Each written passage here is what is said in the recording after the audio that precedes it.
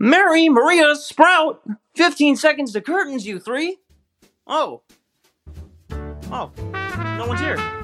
Well, I guess I'll just be going then.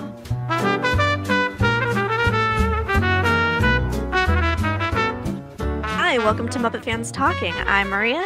And I'm Sprout. Welcome. Welcome. So glad to have you here. This is week 3 without Mary. It's week 3 without Mary, but week 2 of us recording Yes. without Mary. It's weird still. It's still very weird. How are you feeling? Tired. I meant without Mary, but like same. We're both very, very tired. Yeah. No, it's sad still, obviously, but I feel like we're getting the hang of it.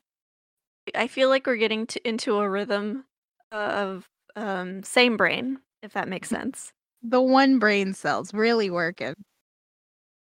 We like to joke that we have 3 brain cells, and usually I hold 2 of them, and then Mary and Sprout pass one between them. But somehow Mary stole one of mine when she left, so now Sprout and I only have one. We are holding together. Sometimes I just pass mine to you. Yeah, sometimes I just have it, and that's okay. And I'm just there. It's fine. Should we get into some Muppet news? Yes. Okay, I'm gonna start with the Henson Company announced they're developing a new poetry-based puppet series with Common. I wonder what poetry they're gonna do. I mean, obviously, like, is it gonna be Common's poetry, or is that just like their token human? I feel like that might just be their token human. I don't know. I would love to see them cover all different kinds of poetry, though. That'd be fucking cool. Shel Silverstein, We're the sidewalk ends. Do it right now. do it. I dare you, coward. Do it. Get a puppet. Recite poetry. My amusement. Ickle me, pickle me, tickle me too with a fucking puppet. Do it right now. You got so loud in my ears. Sprout assaults me ASMR. Okay. Sprout, you have some Henson news. Okay. The Fraggle Rock soundtrack was pulled from streaming. I wonder why. And it wasn't even just like Spotify being weird. It was pulled from YouTube Music, it was pulled from Apple Music, and it was pulled from Spotify. But usually that's because of either 1, rights issues, or 2, they're planning on doing a physical release. I hope it's a physical release. You and me both. Not only do I want a vinyl, I want a DVD, please. Well, they already did one re-release of the vinyl. I meant a CD. I didn't mean I'm so tired. I mean, if they re-release the vinyls, I'd be beyond ready. Please, give it to me. Gimme, I want it, gimme. I love records, but the thing is, I normally don't buy new records. I like going to thrift stores and finding those cool old records when I'm there. I do, but also, we got Muppet news, and I hate to change the subject from that, but we got fucking Muppet news. Oh, what did we just get? It seems that finally Disney will do something with the Muppets brand, as the division Muppet Studios might get a rebrand, starting with a new logo for the studios. This is like the 10th time that Disney's Muppet Studios have done a rebrand. Dave Goelz, the performer of Gonzo, says not too long ago in an interview that he's very excited for what's to come. Say it has the same feel of the old days working on the Muppet Show. What if hey Sprout, what if we get a rebooted Muppet Show? What if we finally get a reboot? What if we get a revival? What if we get a revival? Whoa. Screaming! What if we get a hey guys, what if we get a revival? Sprout, put this in the episode. Hey guys, what if we get a revival? Guys? Hey guys. Oh my god! Hey guys.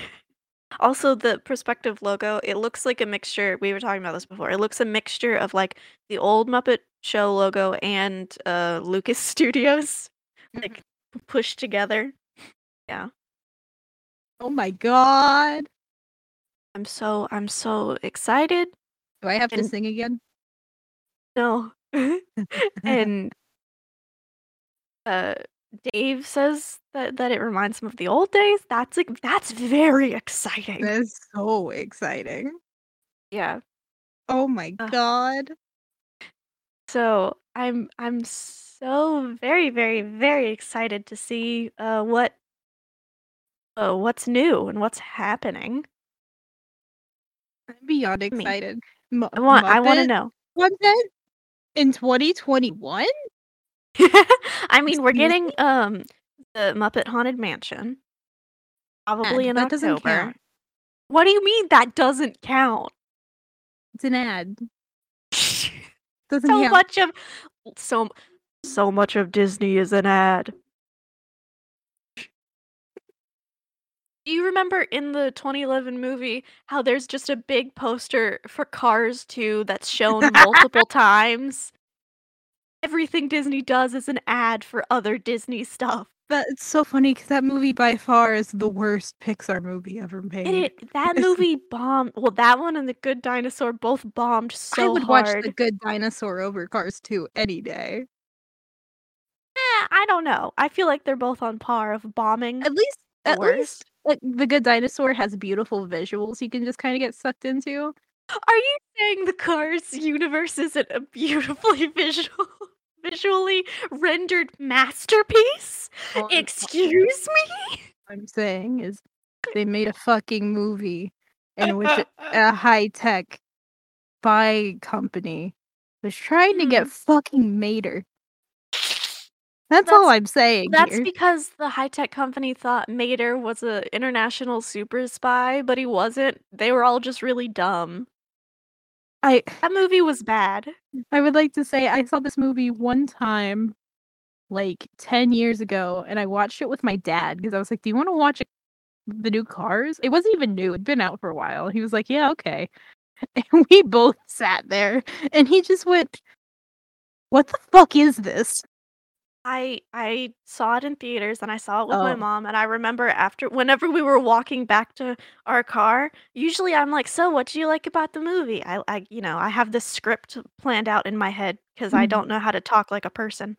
And and literally I didn't say anything. I just went, "That movie was really bad." And mom was like, "That was a Pixar movie? That was bad." Anyway, this is not a Pixar podcast. If you guys that's want fun to alliteration. It is. If you guys want us to do a Pixar podcast, tell us on our Twitter. Okay. Speaking of Twitter, this is a good segue.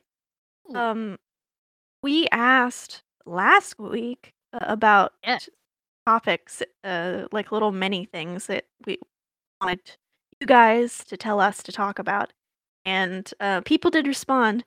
They responded after we recorded. So we didn't get to them. So now we're gonna get to them. So here's some of them. At Turning to Stone. Hey, I wonder who that is. I know that name. I know who that guy is. I I know wonder that who guy. they are. Hey, Dennis. How are you? Dennis is the best. But the Muppets present pilot script. Maybe a blind table reading if possible. This one made me laugh when I first read it because we have plans. We have so many plans, you guys. We have a whole Google document of plans for different episodes, and I'm very excited. This is one of the plans, but I don't want to say anything about it because I want it to be a fun surprise. So Dennis, just you wait and see.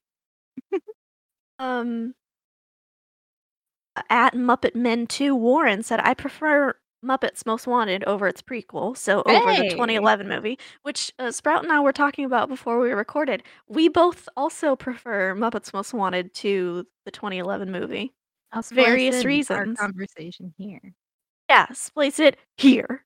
Transition noise. We're getting a rebrand. We might be getting new stuff. We might be getting a revival. We're getting a sequel. We're No. back by popular demand. Ad, stop. I hate it.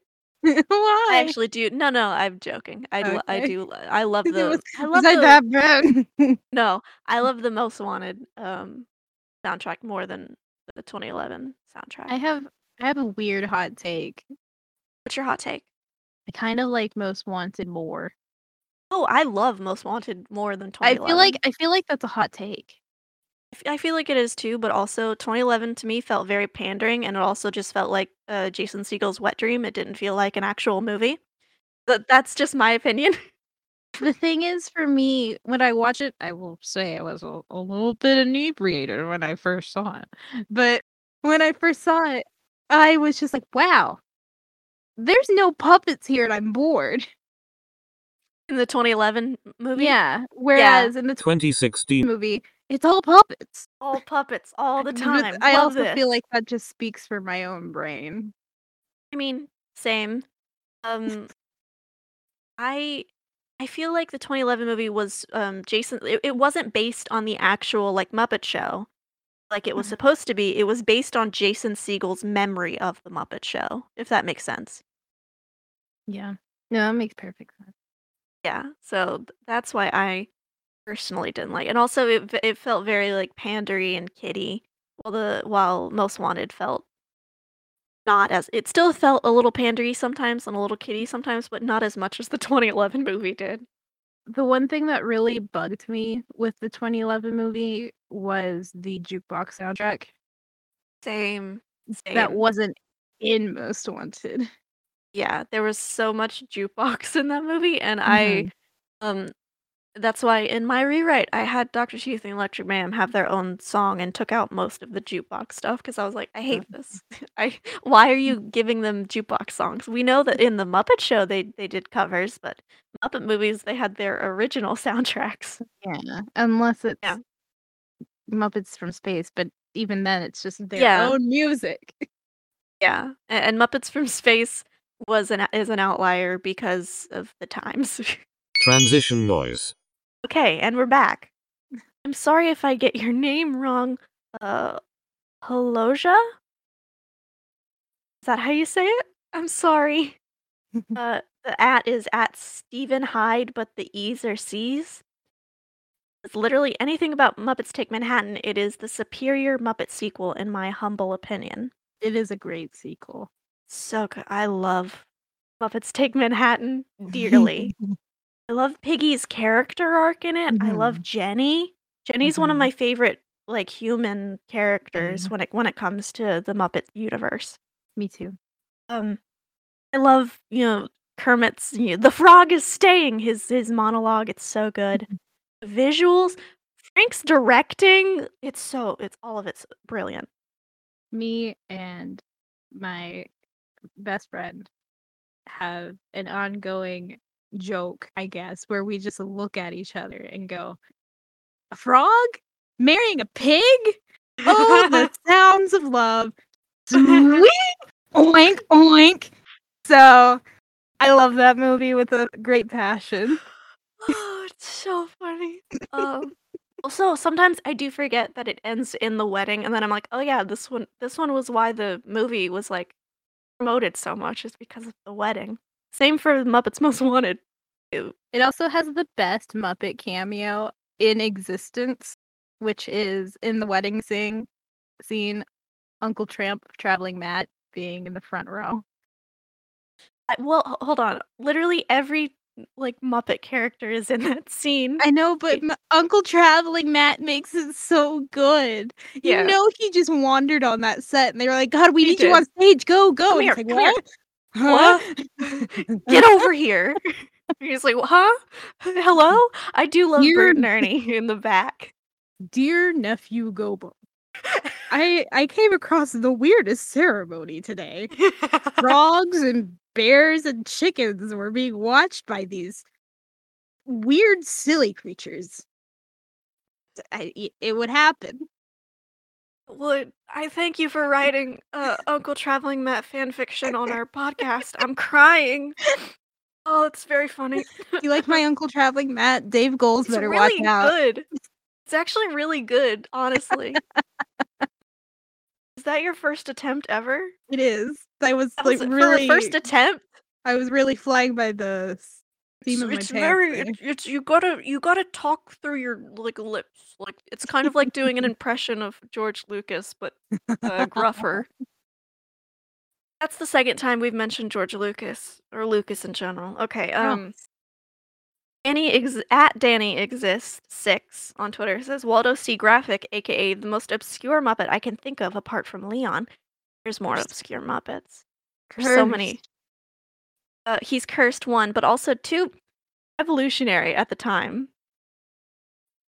Like this was a revolutionary program to do graphics puppetry through computer animation through live hand. Like now it's just commonplace. The Jim Henson Company does it all the time. But why did Steve have to make him sound like that? I feel like Steve saw his little red nose and was like, "Oh, it's a clown, so I'm gonna sound like the worst clown in existence." He I'm gonna sounds make- like when you have one of those, like when you're a kid and you get a new toy. sounds like this. Yeah. But yeah, terrifying. I'm glad he's not here. I mean, he's at Muppet Vision 3D in Walt Disney World, so I'm so sorry to the patrons of Walt Disney World who have to see him all the time. I'm not sorry. The fact if he ever goes away, that means the attraction's going away. So Yeah, well, no, they could be like, "Hey, we don't like him." Also, can we talk about in Muppet Vision how Waldo C. Graphic at the end, it's just Mickey? It's just Mickey Mouse. It's like, "I'm playing a prank on you." no, Or is it what we need to talk about is the Swedish chef doing what everyone wants, in which he brings out a fucking cannon and tries to blow him out of existence. we love that for us. Thank you, Swedish Chef. He knows what we need. And finally, at John from Buckland, John he on the tweet requested a few shorter things, so we're gonna go rapid fire for faster discussion. Okay. Miss Piggy's best / worst outfit. What are your thoughts? I don't know her outfits well enough. Oh no. Okay, best outfit. There's this like purple outfit she wore a few times on the Muppet Show. I know she wore it in the Elton John episode, and it has this great boa, and I love it dearly. And I love her hairstyle with it too. And her worst outfit, probably something. Oh, there's this specific outfit she wears on the Fantastic Miss Piggy show that's so 80s that I hate it with my entire life and soul. And I cannot remember it. I just remember when I watched the Fantastic Miss Piggy show, and I've watched it multiple times, so I've been through hell. And I remember seeing it and going, "That's ugly as hell." Even for the 80s, that's ugly as hell. So. I can say for worst outfit, her curly Yeah. hair in Muppets Take Manhattan does not suit her well. I love her. I love that. I know it's also very 80s. It's very but 80s. it's very 80s. I like the blue blazer with the red mini skirt. I like that. I'm just talking hair here. Her hair looked like they fried it a bit. Is hair an outfit, Sprout? It's not an outfit, but it's part of an outfit. Chuck E. Cheese is not a restaurant. This is the Chuck E. Cheese debate all over again. Do they recook the pizza? Listen, where do you stand on the Chuck E. Cheese restaurant debate? Is it a restaurant or is it not a restaurant? I think. Well, what classifies as a restaurant? You can sit down and you can eat food, Uh-huh. which you can do there. Yes, but there's also like an arcade and like a ball pit thingy. In some locations, they have ball That's pits. what I think makes the difference. They don't advertise themselves as "come eat our food." They advertise themselves as "come play our games." Well, no, they advertise both. They're like, "Come see Chucky and eat our pizza and look at our play our arcade games and there's a salad bar. They have a salad bar. Ew. It's for the parents who don't. The parents are like, "I've eaten too much pizza. Give me the salad. Give me greens." That doesn't exist, first of all. Yeah. No, but like when say you're watching a commercial You'll see Uh-huh. somebody eat food for like 1 second. The rest of Yeah. the time, it's kids playing games. They're Uh-huh. advertising mainly their game. What's an Olive Garden ad besides people talking together? And then they're like, when you're here, your family. There is more food in an Olive Garden commercial than I there is feel a like there's Chuck E. more Cheese. food. Okay. This is not a Chuck E. Cheese podcast. Okay. Let's. John has a few more. Favorite Bert and Ernie adventures? The claymation. My favorite is the one where they get stranded on an island. I was gonna mention that one. That one. I love that. I love that they're both lying on a little floaty together, and Ernie's just strumming a ukulele. I like that they have tiny, just like bickering moments in that episode. They do. It's Okay. it's very much like married couple. I see you. You're a married couple. Married couple, you're right. You're a married couple on a vacation. And then finally, Gonzo's most entertaining stunt. What do you think is Gonzo's most entertaining stunt? I have to think back on those. Been a Okay, we're long gonna time. think. We're gonna think for a second, and then we'll be back. My favorite Gonzo stunt. Gonzo impersonates a female. Oh, I love doing that stunt. It's when you do drag. I do that stunt all the time. I do it opposite because I'm a drag king. To the people who don't know, I am a drag king. So, Oh, I love it. my favorite stunt, pretending to be man. Put on my stubble, and it is such a burden. It is such a stunt.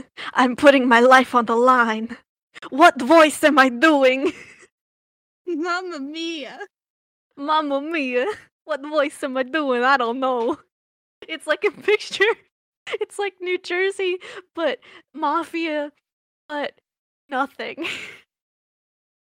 You know what? This is my favorite. I know my favorite. What's your favorite? Gonzo rides a motorcycle into Statler and Waldorf's balcony.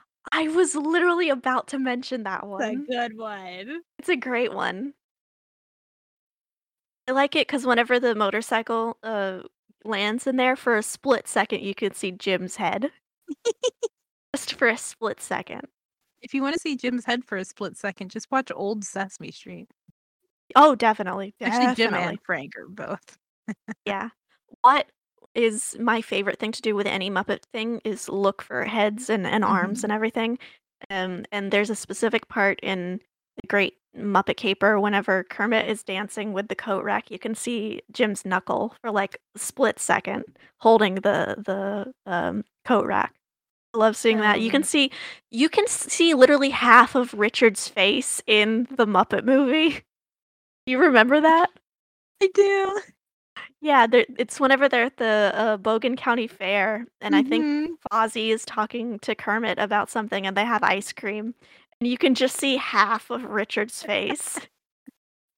It's obviously been taken out when they do re-releases in digital, but if you can get like an older DVD of it, you can still see it. So good. It's very fun. You could tell he's just like looking at a monitor. I think he's one of like Fozzie's arms or something, or he's that's probably like right, one yeah, of the background characters or something. Either way, it's just very funny to just see an uninterested man's face just intently looking to the side. Well, this fun carnival with the main characters, and they're just this unfazed. Who's this man? Who is this man? That's angry man?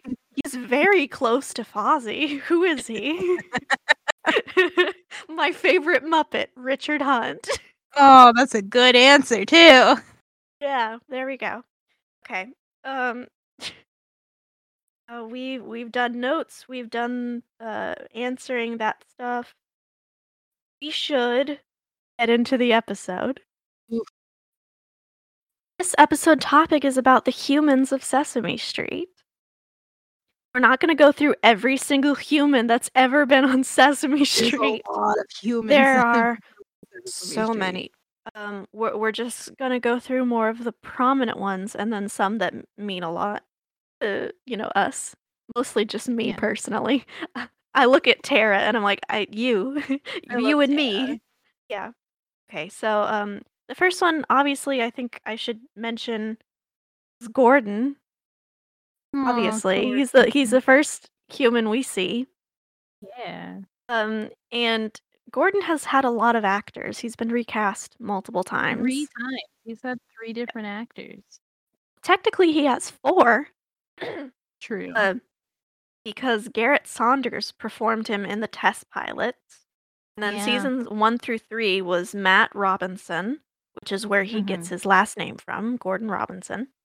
And then season 4 and 5 was Hal Miller, and now season 6 to now is Roscoe Orman. And I know people are gonna be like, now we barely see him. They've done a few episodes with him recently. So for season 51, and I hear they're gonna bring back more human stuff for season 52. Don't So quote me. exciting. This is just some insider stuff, so we don't know if it's completely true or not. I hope it's true. Me too. Anyway, so his debut, of course, 1969. And he debuted in the first episode along with his wife, Susan, which we'll get more on her in a minute. And he was a history teacher after serving in the army, and then he became a science teacher. And both Gordon and Susan live 123 Sesame Street at the Stoop. And in 1985, the couple adopted their son Miles. Yeah. Yeah, which was nice to have, um, to show that they're still a family, even though they adopted him, which is always lovely. And there's been a few adoptions since then too, which is Yeah, cool. there has. Gordon was in Follow That Bird, which was Sesame Street's first theatrical movie, which his role was to get Big Bird to jump to the car.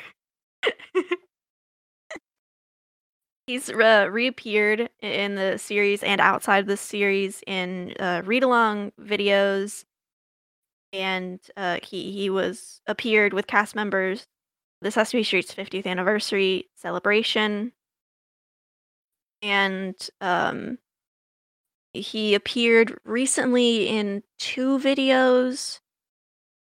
I can't remember what either of them are, but I do remember seeing it and being like, "Gordon! Gordon's here! Hi, Gordon!"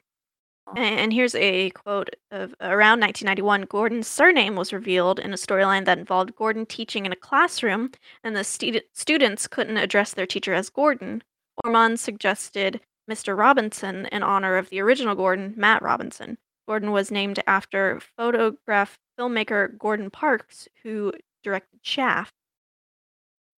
And the actor Garrett Saunders, who played Gordon in the test pilots. He was unidentified until a 2011 online campaign launched by Sesame Street Workshop, seeking to identify him. Fun fact, Gordon first met Susan in Paw Paw, Michigan, which Yeah. is the town where Loretta Long is from, and she plays Susan. I was going to mention that when we got to Susan. I'll cut it then. No, it's okay. You can keep it. So before we move on to another character, is there any specific like story arc or like defining character thing that really stood out to you for Gordon?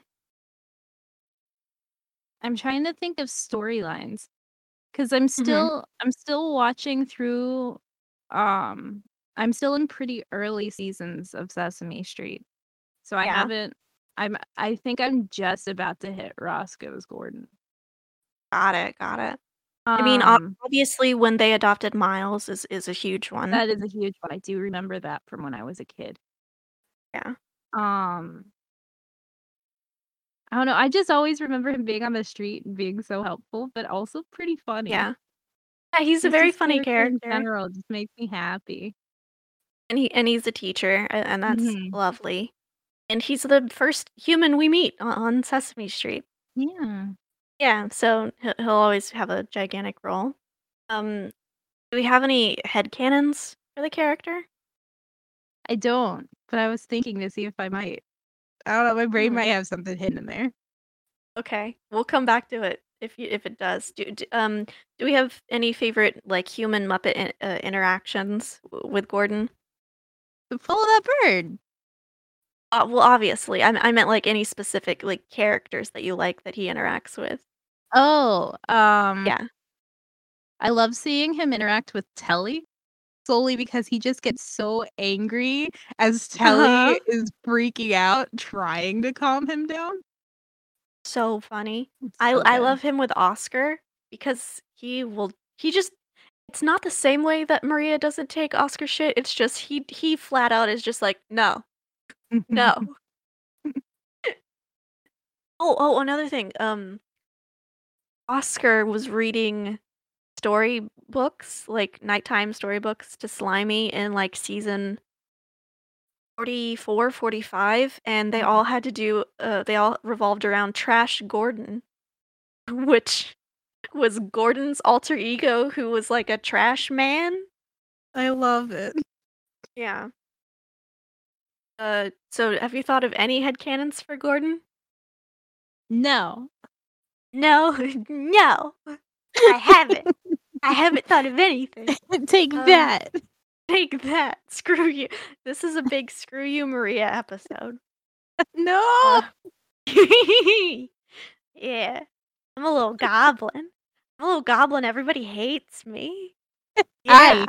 I hated that specifically. If you hate it so much, why is it in the episode? You can't cut it because I'm referencing it. Haha. Okay, let's move on to Susan. Susan has had one performer this entire time, Loretta Long. Mhm. Her debuts in 1969. She's married to Gordon. Her Mhm. last name is Robinson, obviously. And also she was the mother who adopted Miles. I hope we're just not going to be repeating ourselves. Um, and Susan has appeared since the test pilots. Yeah. And she was a nurse, and then she was a housewife, and then she went back to being a nurse. So it, basically, because the character would be as a better role model for young girls and the viewing audience at the time. I mean, Mm. now I don't think it would matter, but it was the late 60s, so I think it mattered more then. She worked as a mechanic on the street, fixing cars, and even a bus. Uh, when Big Bird went to camp in episode 1706.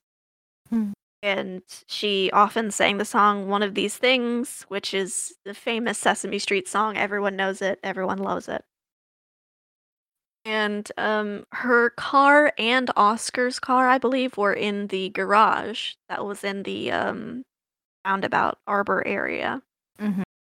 And also, it's not going to be an episode, but a mini thing of just how many times the Arbor's garage building has been converted into something else is like I am.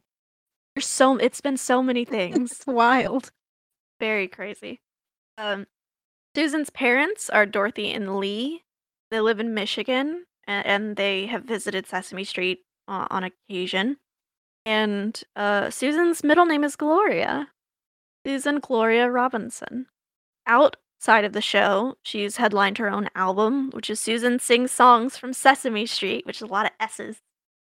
And she's been in both of the Sesame Street movies, and she returned for the Sesame Street 50th anniversary celebration. And as Sprout said before, Gordon and Susan first met in Paw Paw, Michigan, which was Loretta Long's hometown. Love that. That's a cute thing to add in. That is very cute. So, more story arc stuff. I mean, we have the episode where they, the stuff where they adopted Miles. We Mhm. had when she was helping the measles outbreak vaccination plan that was Mhm. happening in the US. Yeah. That was a major thing. Any other big things that you can think of with Susan? This isn't really specifically with Susan, but I was just thinking about her first introduction where she's inside their house. Their house. Their house. Their house is like, that's an apartment That's the in New 60s. York? Oh, yeah. Also, yeah, it's very big, but also like that. This is the 60s, guys.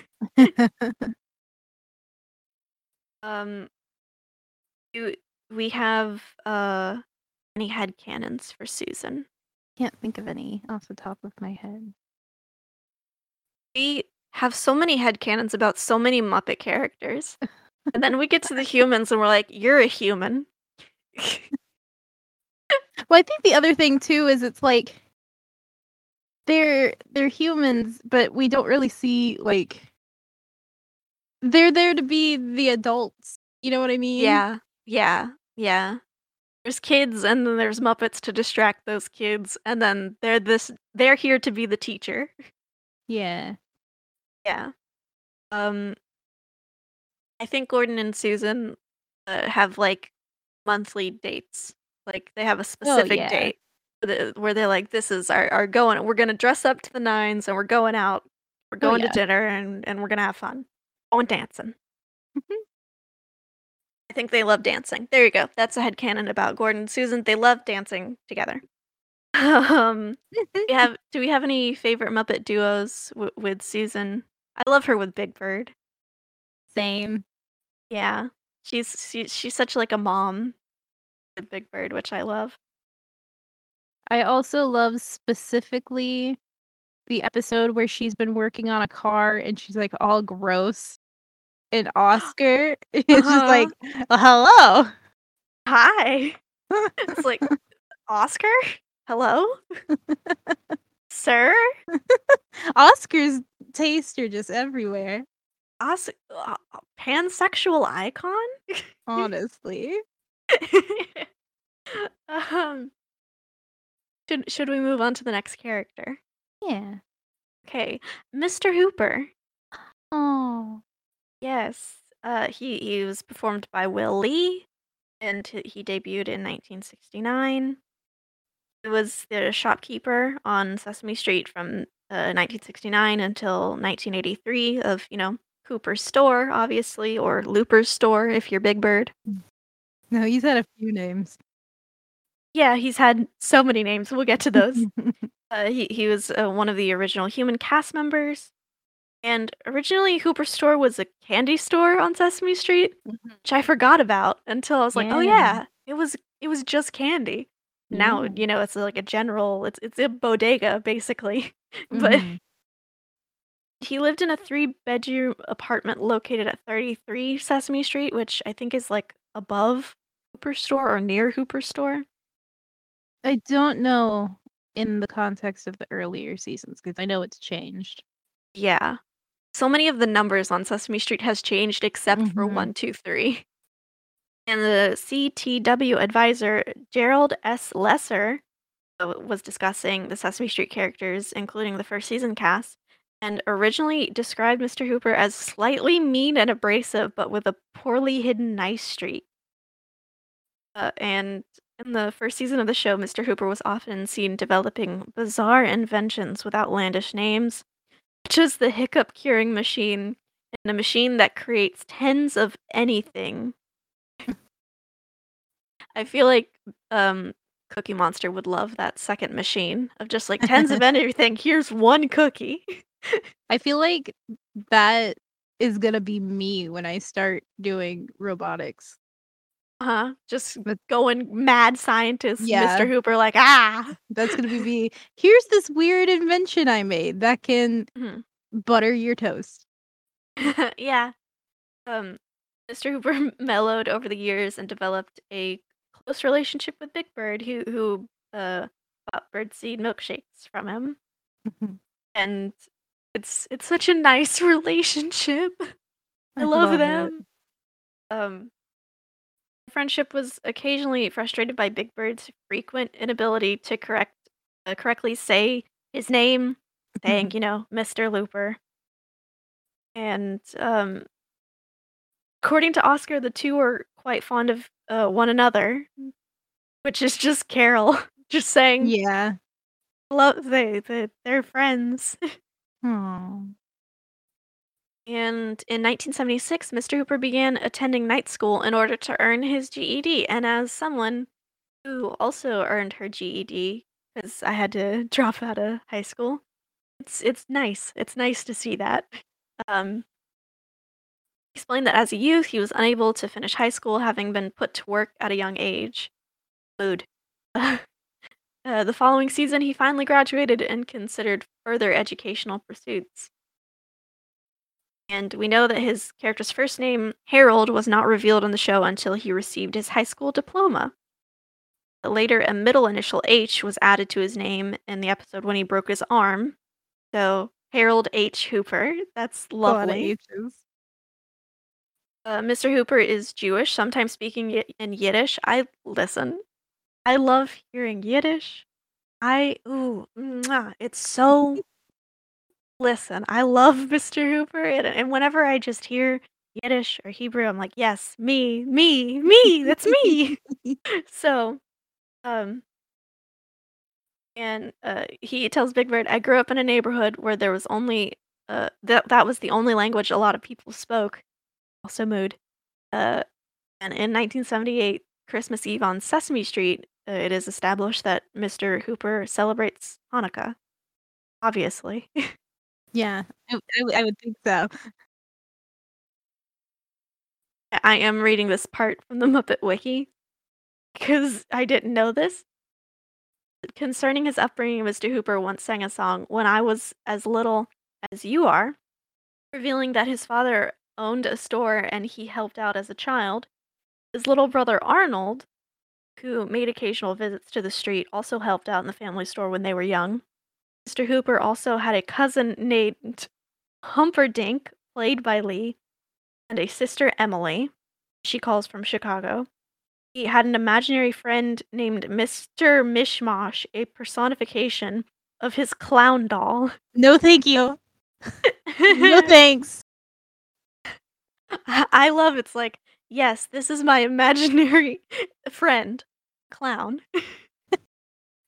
Mr. Mishmash, no, thank you. Mr. Mishmash. What's a mishmash of ideas? When actor Will Lee died in 1982, it left the producers of Sesame Street with the question of how to deal with the loss of Mr. Hooper.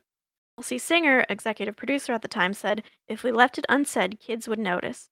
The only way out was to avoid the issue of death entirely. Producers toyed with the idea of telling viewers that the character had gone away.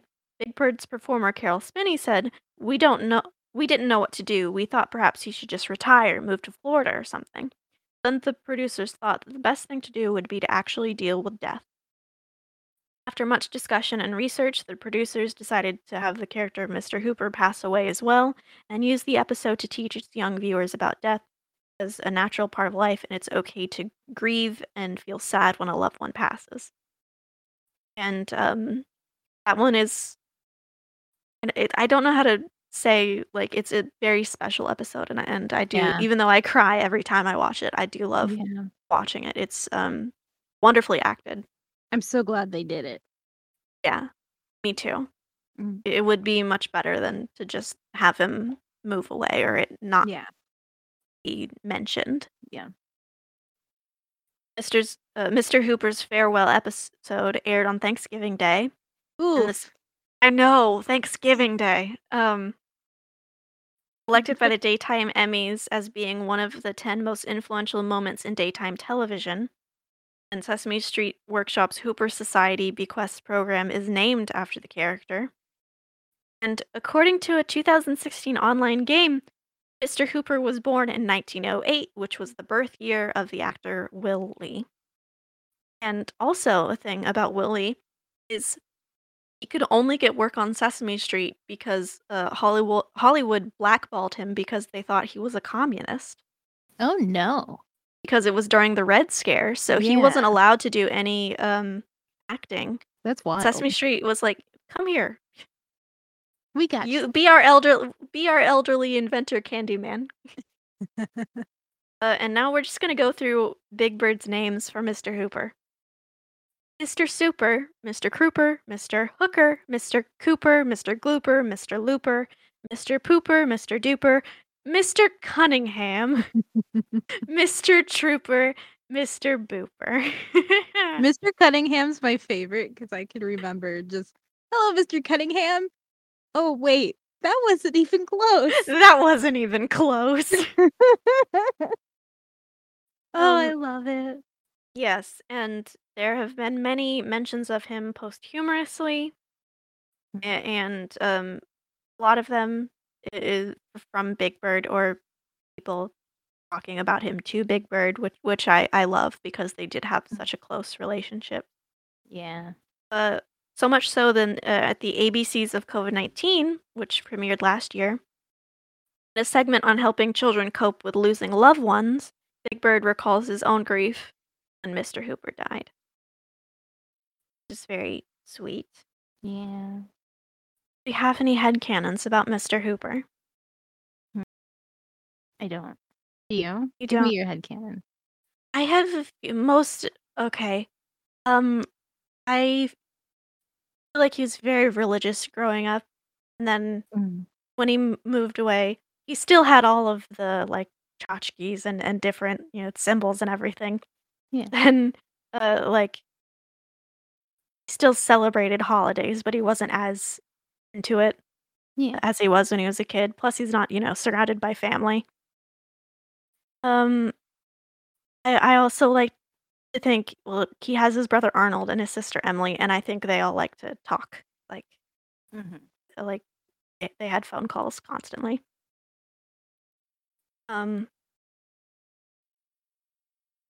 I also, can we talk about one of my favorite things with Mr. Hooper is whenever Ernie and Bert are the Christmas Yes. thing, where Ernie and Bert are trying to get presents for each other, but they can only do that by sacrificing their own presents because they don't have any money. And so then Mr. Hooper comes back and gives them their stuff back. Nice. That's so sweet. He didn't have to do that. He didn't. No. And obviously my favorite Muppet character with Mr. Hooper is Big Bird. Oh, yeah. Yeah, By far. definitely. So now we should go to Bob. Blue Eyes. Mr. Blue Eyes himself, performed by Bob McGrath, who debuted in 1969. Bob Johnson is a music teacher who lives on Sesame Street. And he's the one that sang most of the songs, most of the iconic Yeah. songs. I mean, he is a music teacher. Yeah. And Bob was introduced as Gordon and Susan's neighbor, and he lives above Hooper's store. And he's not really a like parental figure. He's just a teacher, which I like because so many of the characters are more parental, while he's like, no, I'm here to teach you things. He has a cat. Or had a cat. Either way, I love that he has one. Yeah, anytime there's a cat, I'm happy. Yeah. Also, here are some of the other names that Oscar has called him. Besides Blue Eyes, he also has Bright Eyes or High Tonsils, which means good singer. High Tonsils means good singer. Why are you complimenting this Sir? man? Sir? Oscar? Why are you complimenting this man? You're gonna give him nicknames about his beautiful eyes and beautiful singing? Sir? Hello? Bob has a sister named Jane who lives in the mountains and writes to Bob on occasion. And he has a brother named Minneapolis Johnson, who's an archaeologist who's just a ripoff of Indiana Jones. Indiana And he's performed by well, you see, he's performed I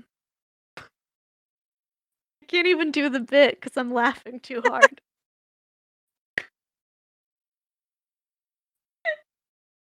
Stupid.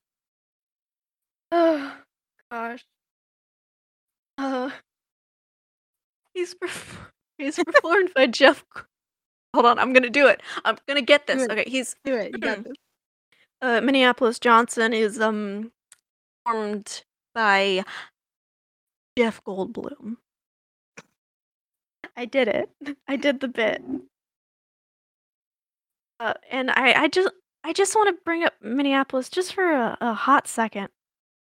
Minneapolis is so gay. He's very queer, but maybe that's just Jeff Goldblum being It might Jeff. just be Jeff Goldblum. Yeah, that might just be Jeff being Jeff. Anyway, he also has an Uncle Wally, and he has this is Bob, and he has a deaf niece named Samaria, and we know his birthday is August 15th, so it's July when we're recording this, so happy early birthday. Thing we didn't talk about in the news. It was Bert's birthday. Oh yeah, it was Bert's birthday. And Oh. usually Ernie tweets out like happy birthday, Mhm. hope you're having fun or whatever, and he didn't tweet out this year. Nothing. Ernie, what's wrong with you? You didn't tweet?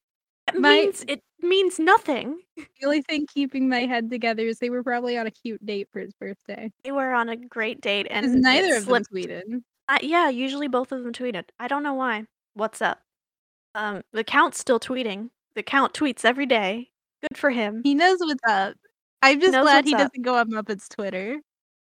We can't talk about the Count on Muppets Twitter. We can't get it, especially not during a Sesame Street episode. The character Bob was originally going to be named Bobby, but then when they cast Bob McGrath, he was like, hey, why don't just do it Bob, because that's my name. Why not?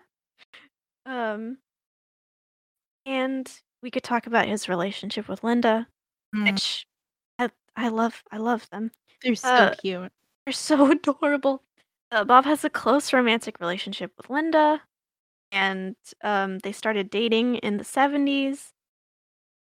And Bob was in Hawaii, and he called home to Linda, and Luis interpreted for them. And at the end of the phone call, Bob explained to Luis to hold his hand up and drop the third and fourth fingers to Linda and give the sign for I love you.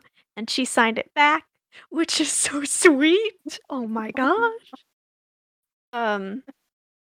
Linda surprises Bob by teaching his students how to sign Keep Christmas With You as a gift. And in an interview with Sesame Street special, Barbara Walters, the icon, interviews Bob about his relationship with Linda and asked if they have any future plans. Which then Bob proceeds to gush about his relationship and plans with her for tomorrow, which entails going for a walk in the park and playing checkers. Which Barbara awkwardly thanks Bob's and goes, this is what we call a slow news day. Mhm. During the wedding of Luis and Maria, Bob and Linda wonder about marriage, and the wistful bachelor and best man, Bob, turns to the maid of honor, Linda, and he thinks if he were to get married, would it to be someone like you? And then Linda responds in sign language through a video thought bubble, thinking the same things, and then they both think, I wish I knew, which oh gosh. They're so cute. They deserve love. They deserve each other. I love them. They do. They really do. At Eternal Con panel in 2019, Bob acknowledged that he was responsible for the two never becoming an official couple, like getting married, like Maria and Luis did. He was concerned that it would affect his personal appearance in concerts where he would often bring his own kids on stage, and he feared this would create a dissonance between his screen and real life personas. Which makes sense. I completely understand. Yes, I completely understand. But also Bob and Linda, they're married in my head. That's a headcanon. yeah. They're married. There's the headcanon. Yeah. Some of it is also another thing. Bob used to play football in high school, and his mother originally came from Ireland. Hmm. You have any other headcanons about Bob? Besides, he's obviously married to Linda. I wonder how he learned sign language, because wasn't it like he always kind of do it in the show? Yeah, because he would Yeah. kind of be Linda's interpreter. Yeah. Well, I know that there's some schools, like the school I went to, that it was like you could choose between either Spanish or sign language. That's so Um, cool. Yeah. So maybe it was that. Mine used to have Spanish and French, and then they just dropped French. Yeah, you could either pick between, because you had to have either Spanish or French, and then you could either have one of those or you could have sign language. So you would still be learning 2 languages out of the 3. So, but then they eventually did drop French, like whenever I was in middle school, I think. Um, yeah, I don't know. It could be self-taught. I mean, there are a lot of Yeah. people who are self-taught. Um, That wasn't a headcanon, I just realized. no, that's fine. You could headcanon that he is self-taught, or you could headcanon that he learned it in school. I don't know. Do we have any favorite Muppet duos with Bob, Oscar. Oscar? Yeah, a lot of these have been Oscar, either Oscar or Big Bird. We just love Carol. He just gets so angry at Oscar, and it's so funny. There's one where he's just like banging on his can. I can't remember what it is, but he's so angry and he's It was just like, the open one- up, It was open up. the one where everyone finds out that Maria's in the hospital with the baby, Yes. and Yeah, Oscar yeah, yeah. won't tell them. Yeah. 'Cause he's like, I have to be a grouch. I can't be helpful. I'm angry. It's like, you're a baby. He is a baby. I've diagnosed you with baby. The character of David was performed by Northern Calloway, and he debuted in 1971. Mhm. And that was the second season, and he was there until the 20th. And I am reading the Wikipedia article, which is David is a hip, upbeat individual who's fond of eccentric hats and singing. That's a fun way to describe. That's just how you describe me. That sounds like the way they would describe Amanda Bynes in a like early 2000s movie. Yeah. Is that David? No, that's Amanda Bynes. Anyway, he worked part-time at Hooper's store when studying law, and he lived in an apartment across the street from 123, which in the movie was like a music, like a record shop, so that kind of makes sense. For several years, he and Maria had a romantic relationship. However, in later seasons, they broke up. Maria fell in love with and then married Luis. Mm. And I do like there's a thing whenever Maria and Luis finally get together, they're like holding hands and walking down the street. And Big Bird and Snuffy are with David, and Big Bird is like, I'm sorry we have to hate Maria now, or something like that. And David's like, what? What do you mean? He goes, because you guys aren't together anymore, and she loves Luis, so we have to hate her. And it's like, no, no, you don't. No, we're still friends. It was very nice of Sesame Street to write that. I Of like, thought for What? some reason you were gonna mention the. Do adults have to hold hands when they cross the street? oh, that was the before. Yeah, Yeah, I was talking about the after. yeah. Yeah, I do love the. Do adults have to hold hands when they cross the street? It's such a little kid thing. Big Bird is a little kid. I love Guys, Big Bird. David inherited Hooper's store after Mr. Hooper's death, and Mhm. David's family includes his grandmother Harriet and his niece Akeem.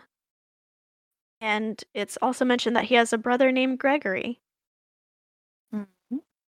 And when Northern Calloway left the show in 1989, it was explained that David moved away to live with on his grandmother's farm, and the ownership of the store was turned over to Mr. Handford, which is a very strange last name. Mr. Hanford was great though. He was. He was great. It was a very strange name, in my opinion. Do we have any headcanons? I like this isn't a headcanon, but I do want to mention this song of what's the name of that song? there's two versions of it that David did that I love. There's the original, and then there's one that's in the mid '80s, if I'm remembering correctly. It is because Elmo's in it, and it's Evan's Elmo. It's not Richard's Elmo. You remember that one? I don't. They're all on. It's a bunch of humans and kids, and Big Bird's up there, and Elmo, and oh, there's another. I think maybe Telly. They're up on the roof of One, Two, Love Three, and Telly. they're all singing, and David is playing the piano, and they're singing that song. And then Oscar is on the ground with, I think, Gordon and Susan, maybe, or maybe Bob and Susan. And and Oscar's just like, they won't stop singing. I do remember this because I Yeah. remember it drove him crazy all day. Yeah. Yes.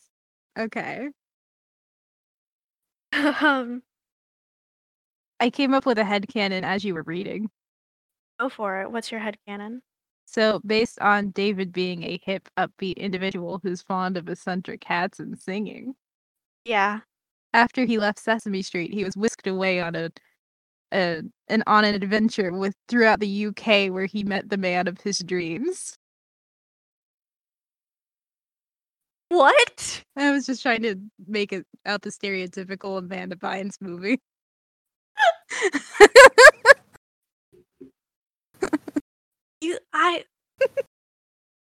Maria was performed by Sonia for many years. To talk about yourself in the third person.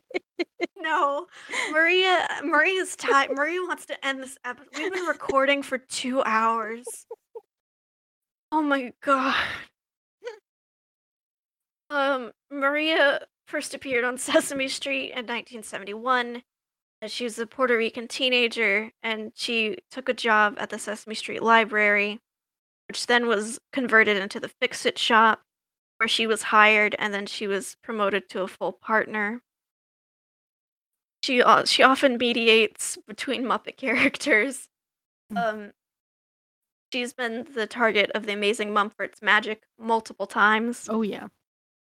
and Grover's lectures, and Oscar the Grouch's Oscarness.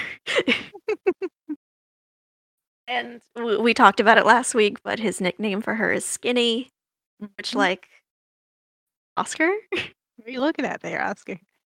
Oh, I forgot to mention this. I wanted to mention this at the top of the episode, but last week, Mary was live tweeting, listening to last week's episode, and at one point, whenever it got to me reading out my Oscar Maria manifesto, she just tweeted out, "Maria, what the fuck?" And it made me laugh so hard.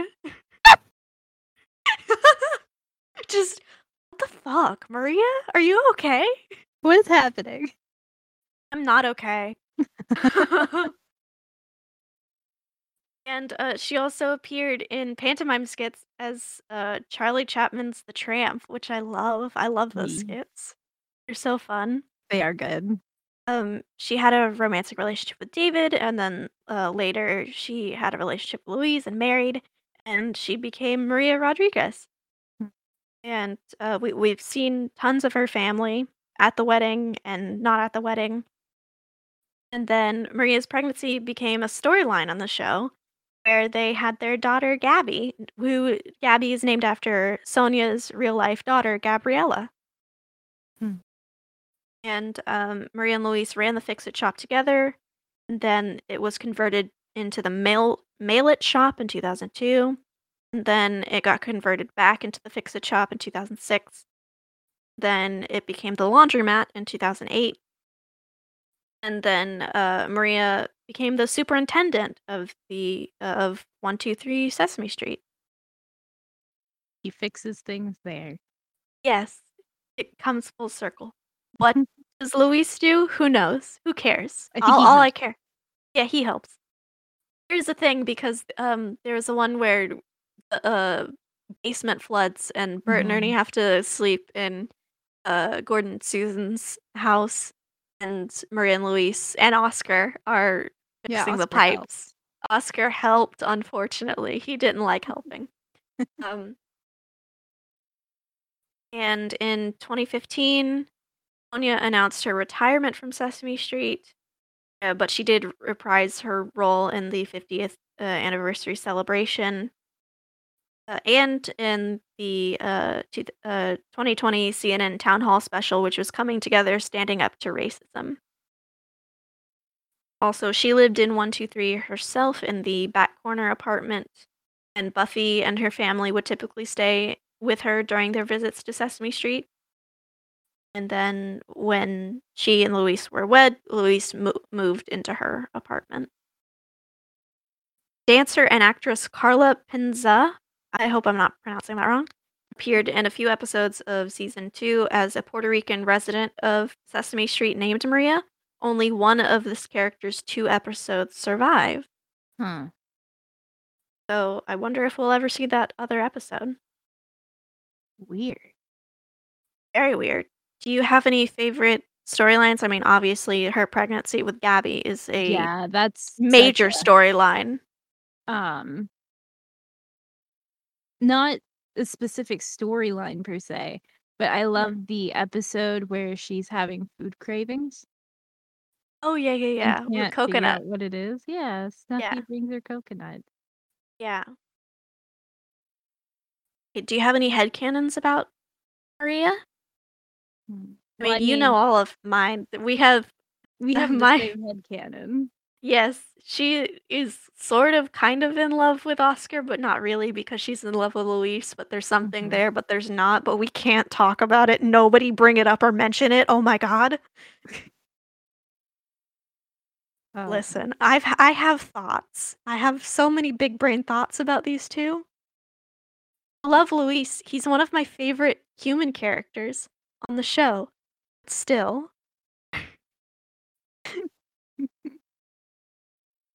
Any other I think this is one that's in our Google Doc is Maria and Luis and Bert and Ernie double date. Oh, I Yeah, love that headcanon. I do too.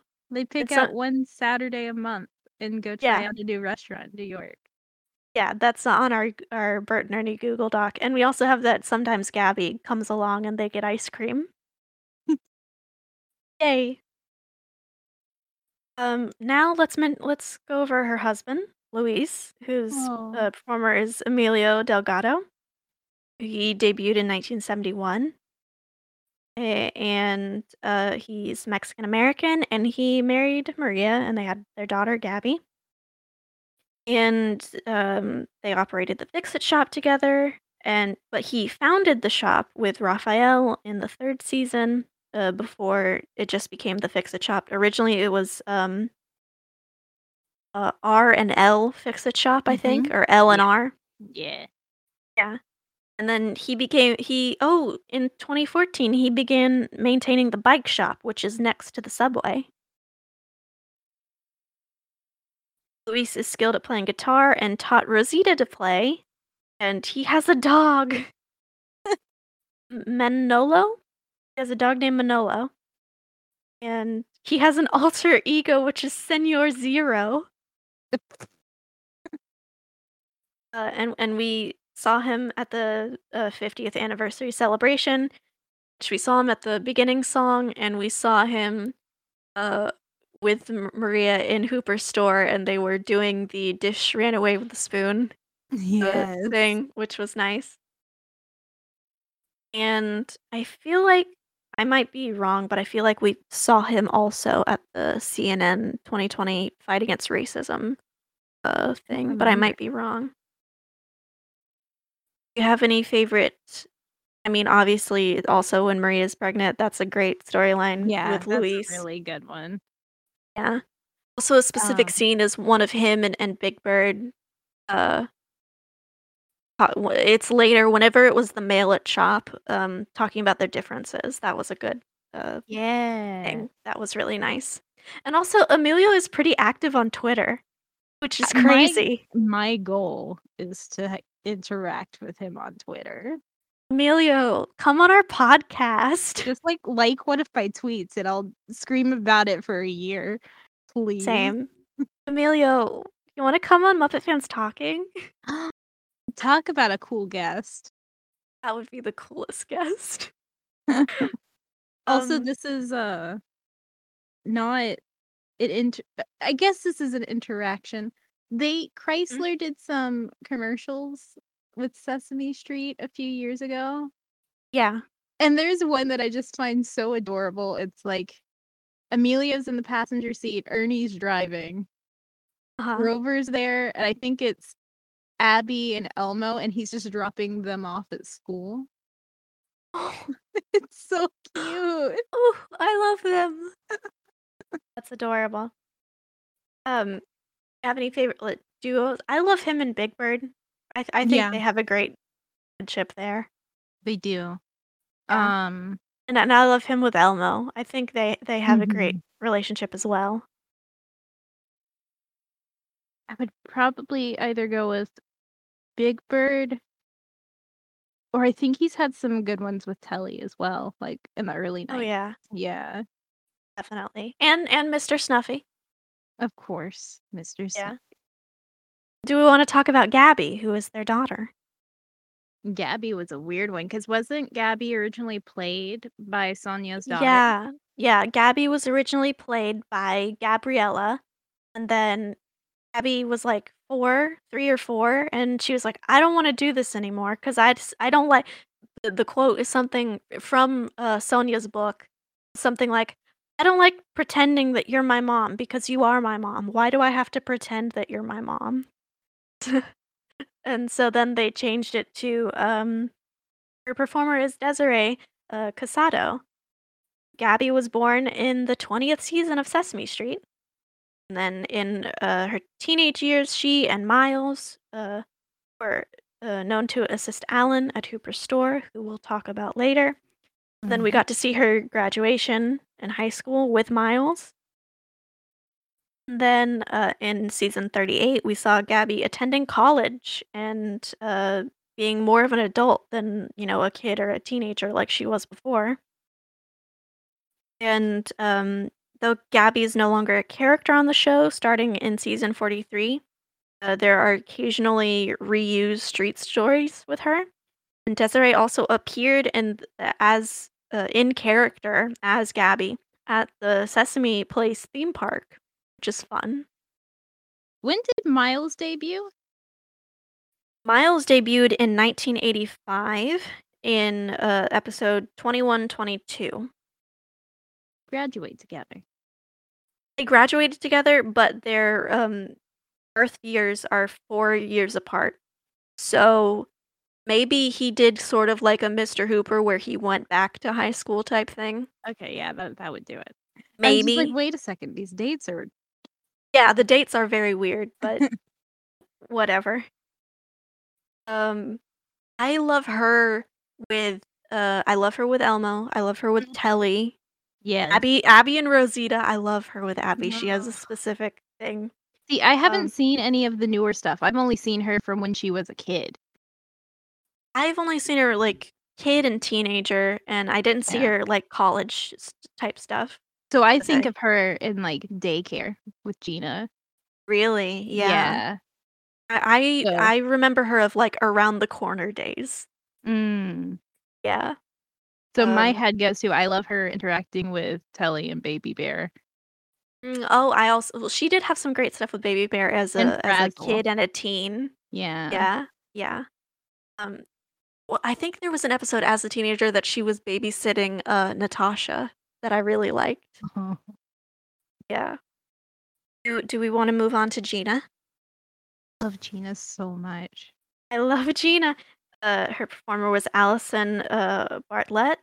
She debuted in 1986. The character was created by the writer Nancy Sands as a day player role. And her first episode was her getting lost on the way to 123 Sesame Street, where Gordon and 2 directionally abled science class students were watching the night sky. And she had some reoccurring appearances that season, and then she was introduced as a regular working at Hooper's store in episode 2358. And she had developed friendships with Mike and Savion and had a romantic relationship with Jessie, which are all male teen characters that were on the show sporadically. And she graduated in high school class of 1990, and she continued to work at Hooper's store while figuring out what job to have. And then later, she revealed that she wished to work in childcare and had taken night classes, earning her teaching certificate and working part-time at a daycare center. And then, so she ran a daycare center located around the corner, which was a thing on Sesame Street. Oh, we can't get into it right now, but it's a whole decade, almost a whole decade of Sesame Street that was basically we're almost dying because of Barney. How do we fix this? Then in season 30, she began studying to become a veterinarian. Then in season 32, she opened her own vet clinic in the building that was a garage that was in the courtyard arbor. Again, that garage has been turned into so many different things. It's been everything. Yes.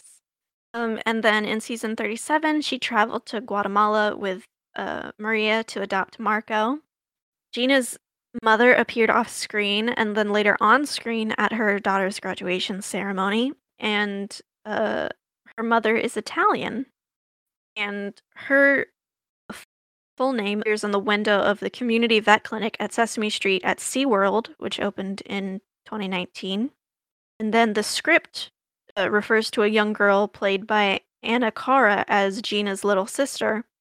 However, this was not mentioned in the episode, and the script mentions her presence at Gina's graduation, but she is not included there either. So weird. She does have a little sister, but also she doesn't. What is a Schrodinger's sibling? Schrodinger's sister.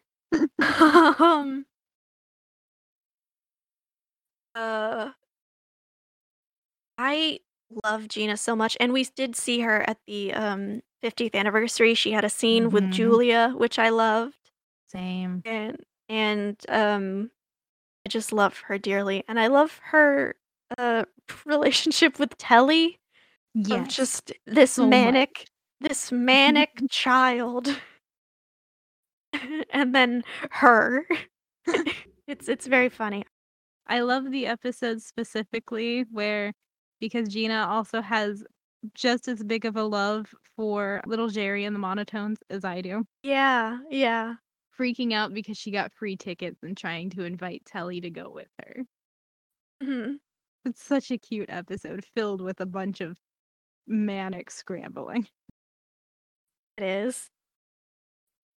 Before we move on to any main lasting characters, I did just want to mention this one character named Iris, the live action character who was performed by Leslie Carrara Rudolph once. And it features the Private Eye, which is an eye costume played by T.R. Knight. And Leslie just looks really hot. And that's the only reason I wanted to mention. I've met Leslie, and I couldn't be like, you're a delight. She is such a delight. She's so funny and nice. And I had my puppet with me, and she tried it on and puppeteered a little bit, and I'm like, I'm dying. This is amazing.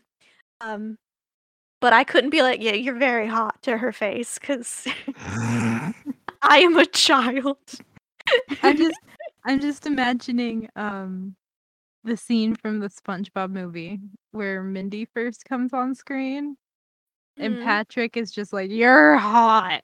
Yeah, that's about it. That's about it. That's so funny. Before we get to another character, I just wanted to mention Mr. Noodle, because he was a character specifically for Elmo's World. And for so long, I just thought he was like Elmo's imaginary friend. Then the 50th anniversary celebration, we saw him on the street talking with other humans, and I was like, he's real? That's a real man? Right? So I'm like, that's a real man? Hello? And also, Mr. Noodle has tons of brothers and sisters. I remember Mr. Noodle being on the show at one point. There's and Mrs. Noodle. Okay, so there's Mr. Noodle, that's the main guy, and then he Mhm. has 2 brothers, and he has, I think, 3 sisters. There's Mrs. Noodle, Miss Noodle, and Miss Noodle.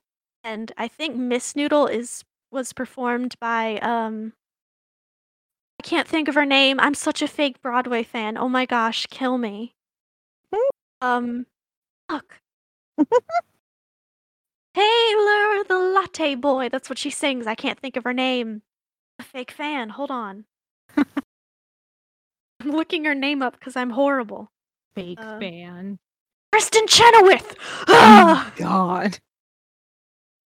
Listen, I haven't had a good night's sleep in 16 days. I have been moving for 16 days. Talk about I'm- bad sleep. I'm right there with you, man. Okay. So I just wanted to mention Mr. Noodle. I also wanted to mention Mr. Macintosh, whose performer was Chet O'Brien. He was a fruit peddler, and he appeared on the show from 1971 to 1992.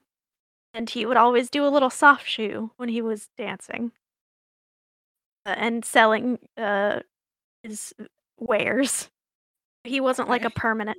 What? I'm sorry. I thought you were just gonna go. He was a fruit. I don't know about this man. Maybe he is. I don't know Maybe he anything is, about I him. don't know. He was a fruit. Sure, whatever. I don't know.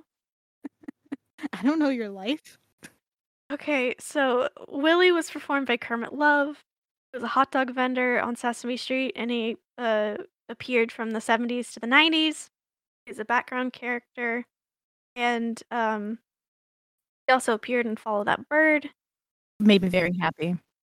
Yeah, there's a Muppet version of him who is a green anything Muppet, and Willie wears a yellow feather in his hat, which is a reference to Big Bird because Mhm. Kermit Love built the original Big Bird Muppet. He did. Linda was performed by Linda Bove, who debuted in 1971. And she's a librarian who worked at the Sesame Street Library on Sesame Street.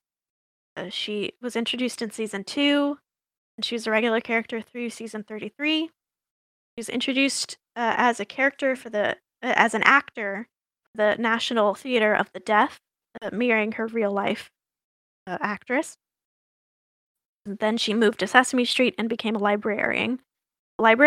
Which was also mirroring her real life degree in library science. Linda is deaf, as is her performer. And Linda allowed the producers of Sesame Street to teach viewers about sign language and address issues faced by deaf people in our community. The people who don't know, I'm partially deaf, and for a long time I could only speak through ASL. And so when I saw Linda as a child, I was like, it's me, like I did with Mr. Hooper. It's like, it's me. So I love Linda dearly. I think she's my favorite human character. Linda's so cool. Solely because of when I was little, just going, it's me. I do that. I do that. Hey. And again, her relationship with Bob, it's a romantic relationship. And Linda was the owner of Barkley the dog, who could understand some ASL. Actually, he couldn't Yeah. understand verbal commands at all. No, only ASL. Only ASL. Linda's father came to visit and celebrate her birthday in episode 0914. Then later, she gets a teletypewriter so she can call her dad on the phone, which is so sweet. And upon hearing that she acquired the new machine, she gets messages to call her Aunt Ruth, her uncle Terrace, her brother Glenn, and her cousin Amy. And she also participated in some songs using ASL. And as Linda no longer appears on the show, but some of her archive segments were used after her departure. And she continued to be mentioned in Sesame Street magazine, and she made a return appearance in Sesame Street's 50th anniversary celebration, which I do want everyone to know. As soon as we saw Linda, I went, Linda! And I did start doing this, which is the sign for clapping. Yes. It just I started, love it. which people are like, oh, it's jazz hands. I'm like, no, this is No. clapping. I'm so excited. I love it. Yeah. when I get very excited, I start to sign because my brain reverts back to sign language. So That's I so literally good. just went, ah. Yeah. So I love Linda. Same. In my head, she and Bob are married, Oh yeah. and I love her dearly. And I they want, happily have Barkley and Bob's one cat. yes, Bob's cat doesn't have a name. Hey, Muppet Twitter, name Bob's cat. What's Bob's cat? Bobcat? Is that the cat's name? Is just Bobcat? Boo. Funny joke. Boo. Waka Waka. Boo. Why do you hate me? Okay. Never hate you. I did hate that joke Uh-huh. though. Thanks. Okay, two Boo. quick mentions. I wanted to mention Tara, who was a wheelchair user, a young girl who appeared from 1993 to 2001. Performer was named Tara Schaefer, and she performed wheelchair ballet. And Yeah. I remember also seeing her as a child and be like, "Wow, that's just like so and so from my school and everything." I love Tara. She's a great role model for the disability community as someone who is disabled. I love her dearly. Anytime we get good disabled rep, I'm like, yes. Another character I want to briefly mention is Ruthie, performed by Ruth Buzzy, the actress, which blows my mind sometimes. Where I'm like, Ruth Buzzy. Right? Um, she debuted in 1993 as the owner of Finders Keepers, which was a secondhand store located around the corner at Sesame Street. And That then, lovely area. yeah, and then after Around the Corner, we should do an episode on Around the Corner. We should. Yeah. So when Around the Corner was removed from the show, Ruthie continued to appear on the show, usually in costumes as other characters. And it just blows my mind that's because, like, with all of these characters, I don't wanna say nobodies, but they're not prominent actors before Yeah. Sesame Street. So then just to have Ruth Buzzy, Yeah. kinda just like, "Huh?" I would Yeah. just like to say, while Yeah. you have all of these characters with various like, oh, they're in a wheelchair like me, or like, oh, they do sign language like me. I look at Ruthie and I'm like, she's a fucking nut like I am. Yes, Me. she is. Me. I remember an episode of Around the Corner where she's basically just spoofing the Swedish Chef. Am I remembering that wrong? She's just doing like a Work, it's like a work, work. Swedish No, not that. She's just like doing his bit of like I'm in my kitchen and I throw ingredients around. Literally just me. Yeah. Except maybe No, burn my hand a bit more. and you somehow burn water. I've done it twice now. You're insane. Um I wanted to briefly mention Buffy as well. Whose her performer was Buffy Sinette Marie. Her debut was 1975, and she is a fictionalized version of herself.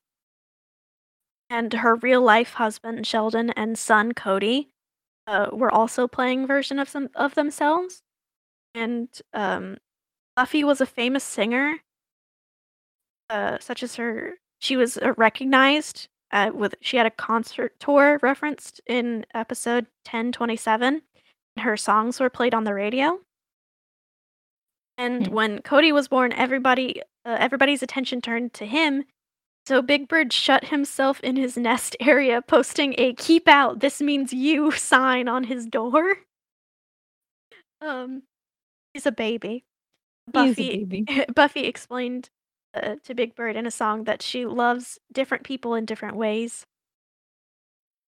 And there's also the iconic thing of Buffy breastfeeding Dakota in one episode. She was an Aboriginal woman, and a Canadian politician commented, "I remember seeing that and thinking about how proud she made an Aboriginal woman because nursing is a part of our culture. During those days, it was kind of a hidden thing. I mean, it still kind of is. So to see Buffy doing it on Sesame Street was really something.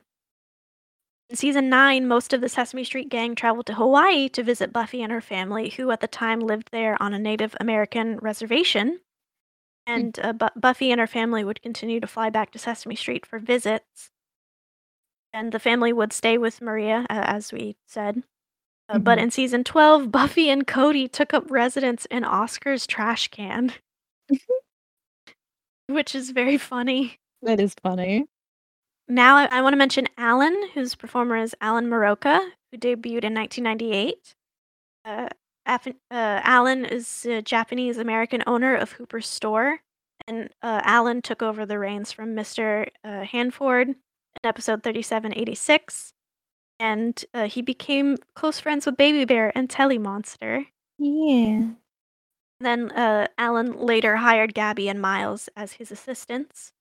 And now Alan's current assistant is Chris Robinson, who's the nephew of Gordon and Susan, which, in my opinion, Chris has been there so long, they should just co-own the store now. That's my opinion. How long has he been there? Chris has been on the show since 2006 or 2007. Jeez. Which we'll get into that later. But yeah, I feel like Chris and Alan should just co-own the store now. Yeah. Alan is held in high esteem by residents of Sesame Street, as evidenced by Big Bird's distress when Alan goes on vacation in episode 4060. In addition to TV specials and home video titles, Moroka as Alan has appeared in various live performances, including the Macy's Thanksgiving Day Parade, Evening at Pop's concert, and Jim Henson's Musical World. Here's some fun facts. At a panel at EternalCon in 2019, Alan joked that since his place of residence has never been seen or referenced on the show, he imagines Alan resides in the basement of Hooper's store with a cot and lamp. A year later, as part of the Caring for Each Other initiative videos and Elmo's Playdate specials, spots in Alan's residence have been seen. And Alan is also the second longest serving owner and manager of Hooper's store, behind Mr. Hooper himself. Jeez. And also to mention, Alan Moroka has also directed tons of Sesame Street stuff. Yeah, which I think he just won an Emmy for The Power of We, if I'm remembering correctly. Yeah. Directing that. Alan was always my favorite human when I was a kid. I love Alan so I loved much. Alan too. I love his relationship with Big Bird. There's one episode that stuck out, like, even before I got back into the show, just thinking back on my hazy memories from childhood. The one where Papa Bear made that porridge machine and it basically just floods Hoopers. Yeah, yeah. It's a great episode. I say it's recent, but it was a few years back because time is insane.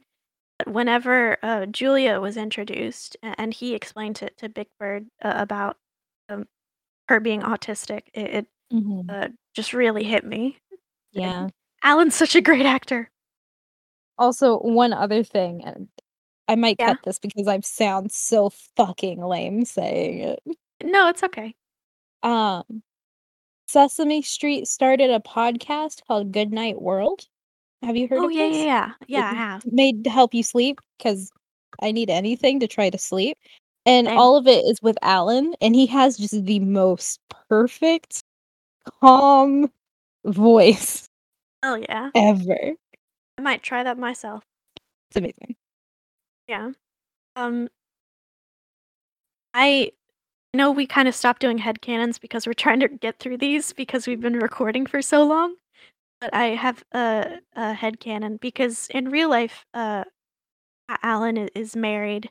I like to think Alan is also married in Sesame Street universe.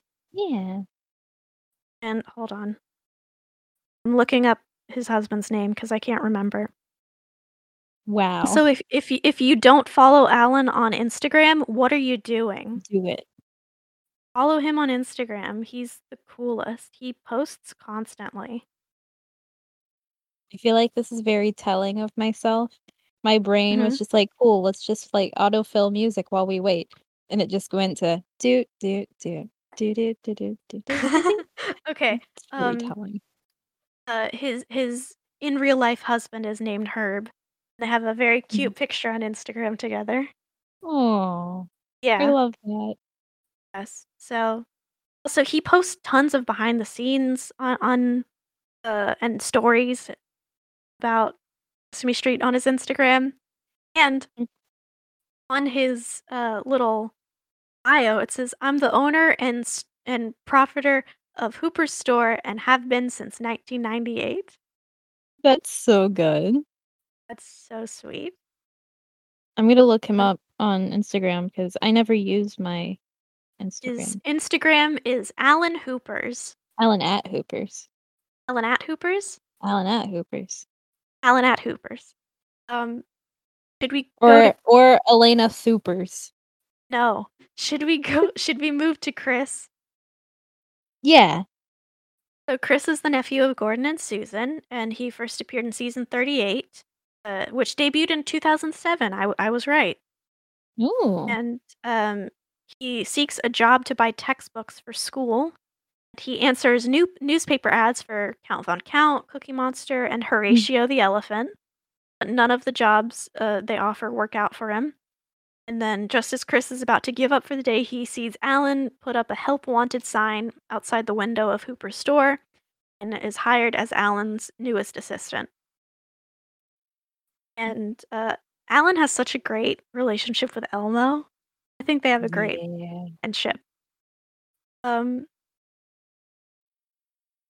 Through Abby Cadabby's error-prone magic, he has accidentally been turned into a horse and transported to a frozen wasteland. Oh, Yeah.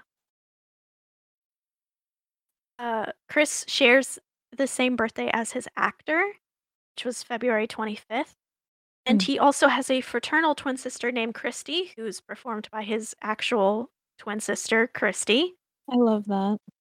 Yeah, they had, I think, 2 episodes together. I think. Yeah. I love Chris. I want him to be a co-owner of Hooper's Store. Yes, please. He's been here since 2007. It's what he that's deserves. wild. Still an assistant? Now? No. Alan, he's a what are you co-owner. doing? Alan, come on. Make him a co-owner.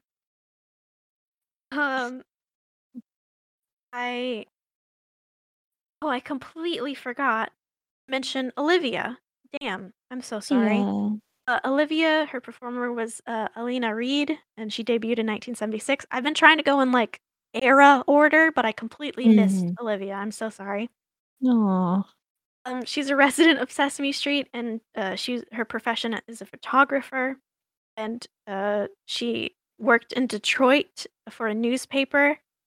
She reunited with her brother Gordon, and she was welcomed to Sesame Street by Oscar a week later when she started looking for a job there. And she resided in Gordon and Susan's apartment. And she also was in Follow That Bird, and she has a beautiful singing voice. Very true. Oh my god. I love her so much. So good.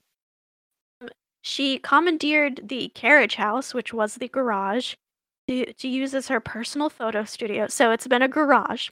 It's been a photo studio. It's been a vet shop. It's been a daycare. And now it's like a little reading nook, common community area. That's at least 5 things. So many things. So many. Some of her notable appearances on the show include comparing photography with Oscar, taking Harry Monster to an eye doctor, dating a piano tuner named Bernie, teaching Big Bird how to vote, and performing at Birdland, and singing opera with Placido Flamingo, which are all great. She was also present for several milestones on Sesame Street, which included Miles' adoption, the trip to Hawaii, and trip to Puerto Rico, helping explain Mr. Hooper's death to Big Bird, and searching for Big Bird in the Metropolitan Museum of Art in Don't Eat the Pictures. That was great. It was great. Yes. And In the tradition of Sesame Street characters reading a story acted out by Muppets, Olivia has read The Two-Headed Monster, in which the two-headed monster is named Horn and Hardart, Katie and the King, and How the King Got His Kazoo. And she sang so many songs. So And many. I Ridiculous. don't. Is it canon that Chris is her son, or does Olivia and Gordon have like another I sister? don't know, actually. I don't know either. Hmm. Either Chris is Olivia's son, or Chris is the son of an unnamed sister to Olivia and Gordon. Or brother. No, because it's mentioned sister. Oh, okay. Yeah, in I like haven't one of seen the his new first ones. episode. I apologize. It's not a new one. It's from 2007. The newest episodes I've seen were from like 2002. Catch up. Okay, there's Leela. Performer was Natya Vidvasakar. I'm sorry if I'm mispronouncing your name. She debuted in 2008, and she was an Indian American woman who ran the laundromat on Sesame Street. And she appeared on the show from 2008 to 2015, but she made a return appearance in the 50th anniversary special. And she's also appeared with the Sesame Street cast at Jim Henson's Musical World, the Macy's Thanksgiving Day Parade, and Extreme Makeover Home Edition, which had Sorry, the what? Sesame Street. She appeared as her character Leela on Extreme Makeover Home Edition, which had like a Sesame Street themed episode. Why have I not seen this episode? I don't know. Extreme Makeover Home Edition had like a Muppet episode and a Sesame Street episode. How have I not seen these? I remember watching the Muppet episode when it came out, like when it was airing, and Mhm. most of it was just of Kermit, of the Muppet one. I cannot remember. I remember seeing the Sesame Street one. I don't remember anything about it. All I know is Ty Pennington is a human Muppet. I remember at one point Ty Pennington was trying to get through the door of like a room, but like a Muppet was there and got mad at him. And it might have been Piggy or it might have been Kermit. I can't remember. Kermit All I being remember mad at is Ty Pennington? Yes, please. I just remember Ty Pennington looking at the camera and going like, Muppets. Like, you know, one of those human, I'm like, oh no, that type I of thing. hate that so much. I do too. It's very weird. She has a brother who's unseen but often alluded to, named Snuil, Snuil. I'm sorry to any Indian or Indian American people. I don't know how to pronounce names. It's also mentioned that she has a sister and a baby niece. And in her debut appearance, Leela helps Murray Monster and Texas Telly in the laundromat. It was basically Telly pretending he was from Texas. That was his little play thing for the day. What am I? Stupid? No, I'm No. Texas. What's the difference? That's a SpongeBob quote, everyone. It is. I'm sorry to people from Texas. SpongeBob. Also, I remember that 3 episodes. Abby magically dresses Leela in a number of extravagant outfits. I remember that one. Another one is that Leela helped Elmo and Zoe make Rocco a boat. Oh, Make a boat for a rock. Rocco. And then Rocco. And we'll talk about Rocco eventually. And then another episode, which was Sesame Street tackling a topic, which was Leela had a cell phone addiction. Yeah. And now we're gonna talk about today. We talked about Alan and Chris, who are still on the show, but now we're gonna talk about 2 of the newer human characters. One is Nina, who's performed by Suki Lopez, who debuted in 2006. And Nina owns the bike store, and she lives on Sesame Street. She joined the cast in season 46. She is a young bilingual Hispanic woman And she not only works at the bike shop full time, she works at the laundromat part time while studying engineering in college. And also, it's alluded to that she's Elmo's nanny. So she's just got a lot on her plate. How do you have that time? As someone going to school for engineering, how do you have that time? Okay, engineering. Full time at a bike shop, part time at the laundromat, and she's a little red monster's nanny? Insane. Witchcraft. She made her on-screen debut on the float on the 89th Macy's Thanksgiving Day Parade, and then she transitioned over to full-time to Sesame Street, which I think is fun. And in a recent episode, it was revealed that she has a brother, Dave, whose husband name is Frank, and they have their daughter named Mia. And they're all very lovely. And I love Suki, and I wish she got I wish she got a heavier storyline besides I'm the human here, you know? I believe they'll start adding more storylines from the sounds of it. Yeah, from what we've been hearing, it sounds like they're going to be starting to re-add storylines again, which Yeah. I hope so much for. I hope so too, because that was that was always a really nice balance. Definitely. It felt like this is a serialized show, but also this is to teach kids, Yeah. you know?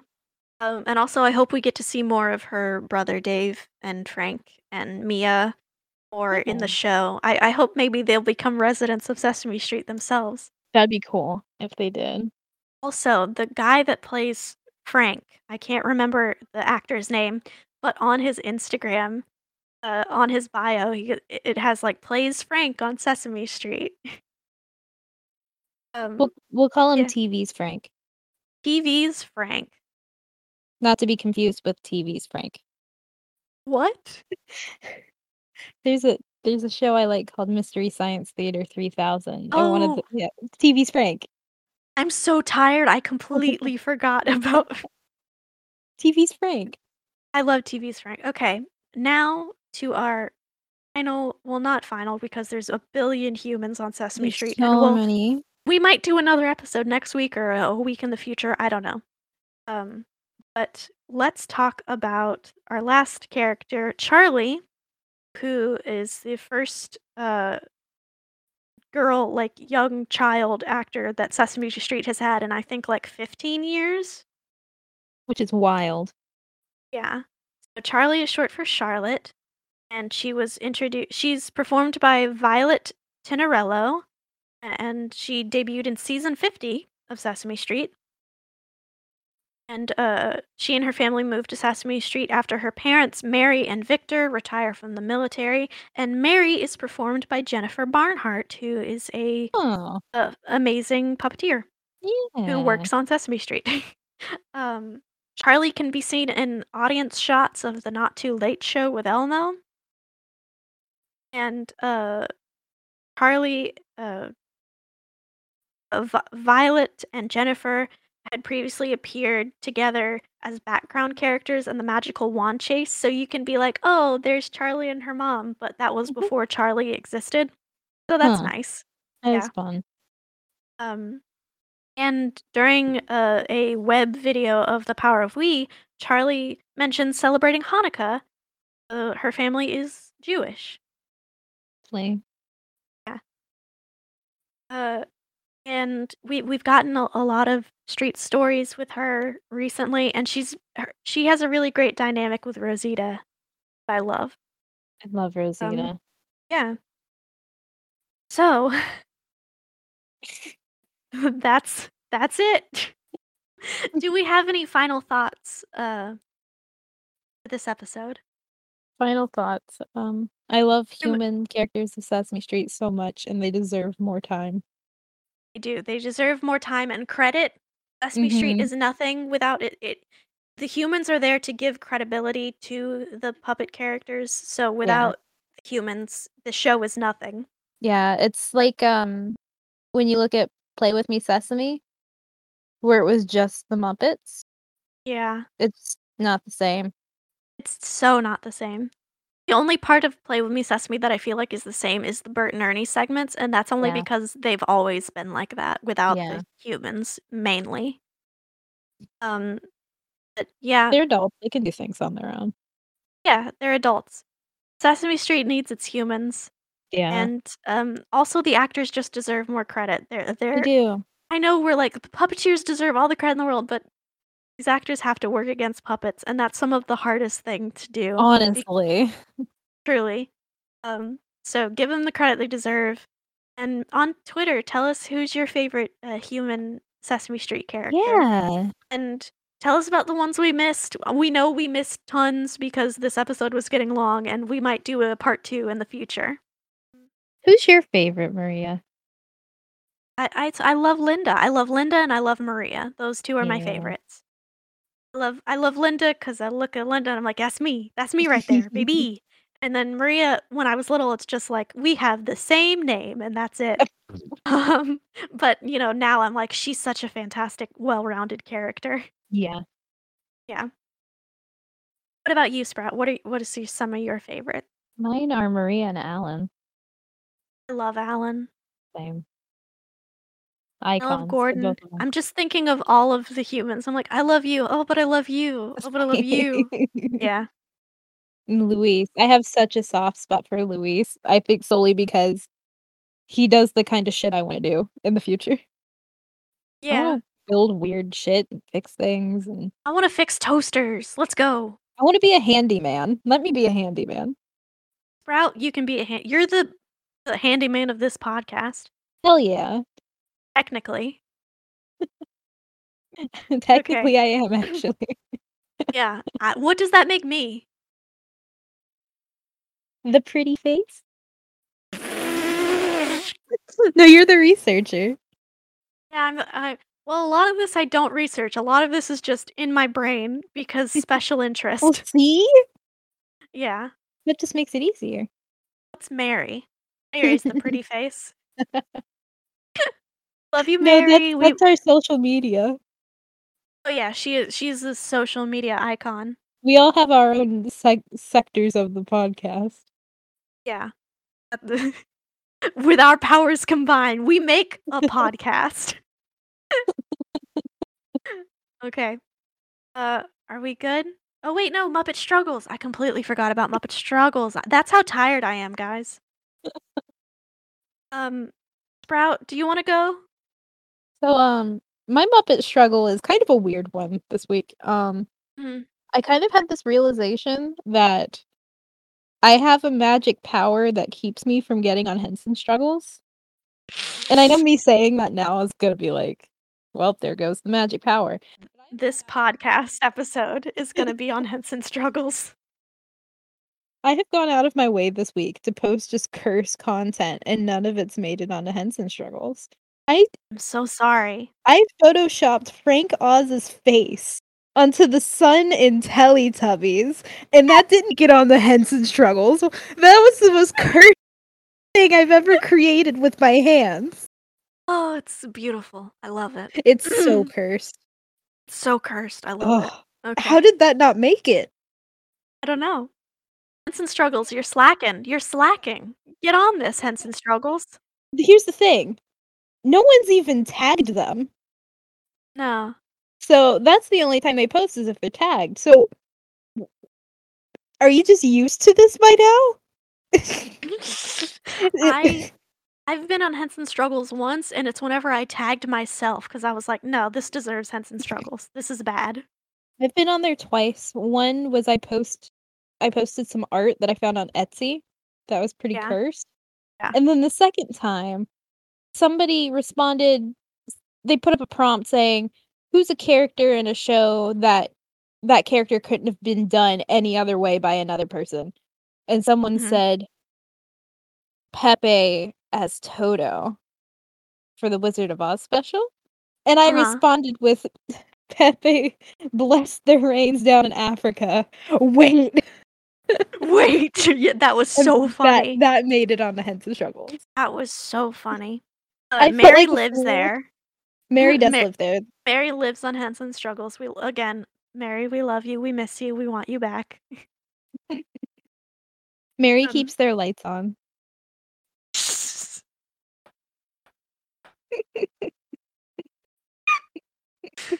Yeah. Okay. My Muppet struggle of the week is again, I've been moving. It's been very hectic. Uh in my downtime, which is maybe 10 minutes before I can go to sleep, is I've been working on a Skeeter, an Annie Sue and Scooter floor master doc It's because lovely. thank you. Sprout has read it. Sprout helped edit it because I don't know how to edit Google Docs on my phone, and my laptop is not working right now. And what So, what so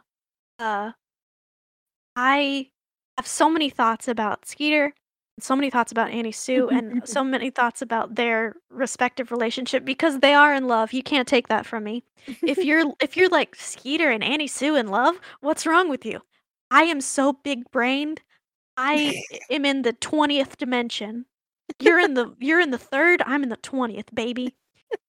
So they're in love and they have a life, and I've been working on it for a while now, and it also has a lot of Scooter stuff in it because obviously Scooter and Skeeter are twins. Yep. And at one point my phone decided to reset, like update in the middle of the night, and not just that Google Doc that I'd been working on, but all of my Google Docs decided they didn't want to show up for a full day. Oh no.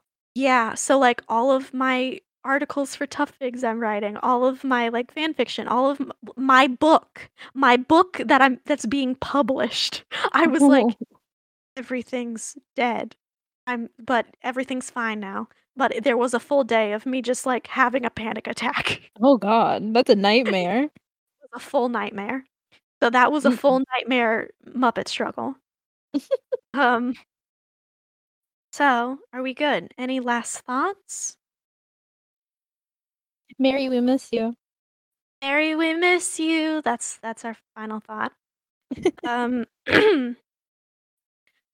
and now I want to thank Sprout for being on this episode with me. Oh, well, thank you for doing such a good job with this episode. Thank you so much. I also want to thank at FireFerret93 on Twitter for our art banner on Twitter and also our artwork for the podcast. And I also want to thank at Turning to Stone on Twitter for the intro and outro voice acting. If you want to find us, the Muppet Fans Talking Podcast Twitter is at Muppets_talking. Mary's Twitter is at Muppet Mulaney. My Twitter and all my social media is at Nerdy Maria Mania. And mine is Twitter at PalPooSprout. Thank you so much for listening, and we hope you have a Muppetational rest of your week. Bye!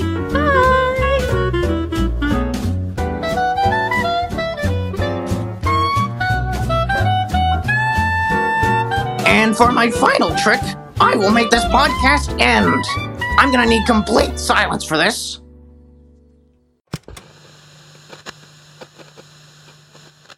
I'm a little burrito now. Okay. So you can bring that up on Yeah, the fact that I look like a little burrito. no, the Muppet rebrand. Sprout! Man. I'm gonna come through your screen like the Ring and strangle you. Keep this in the episode.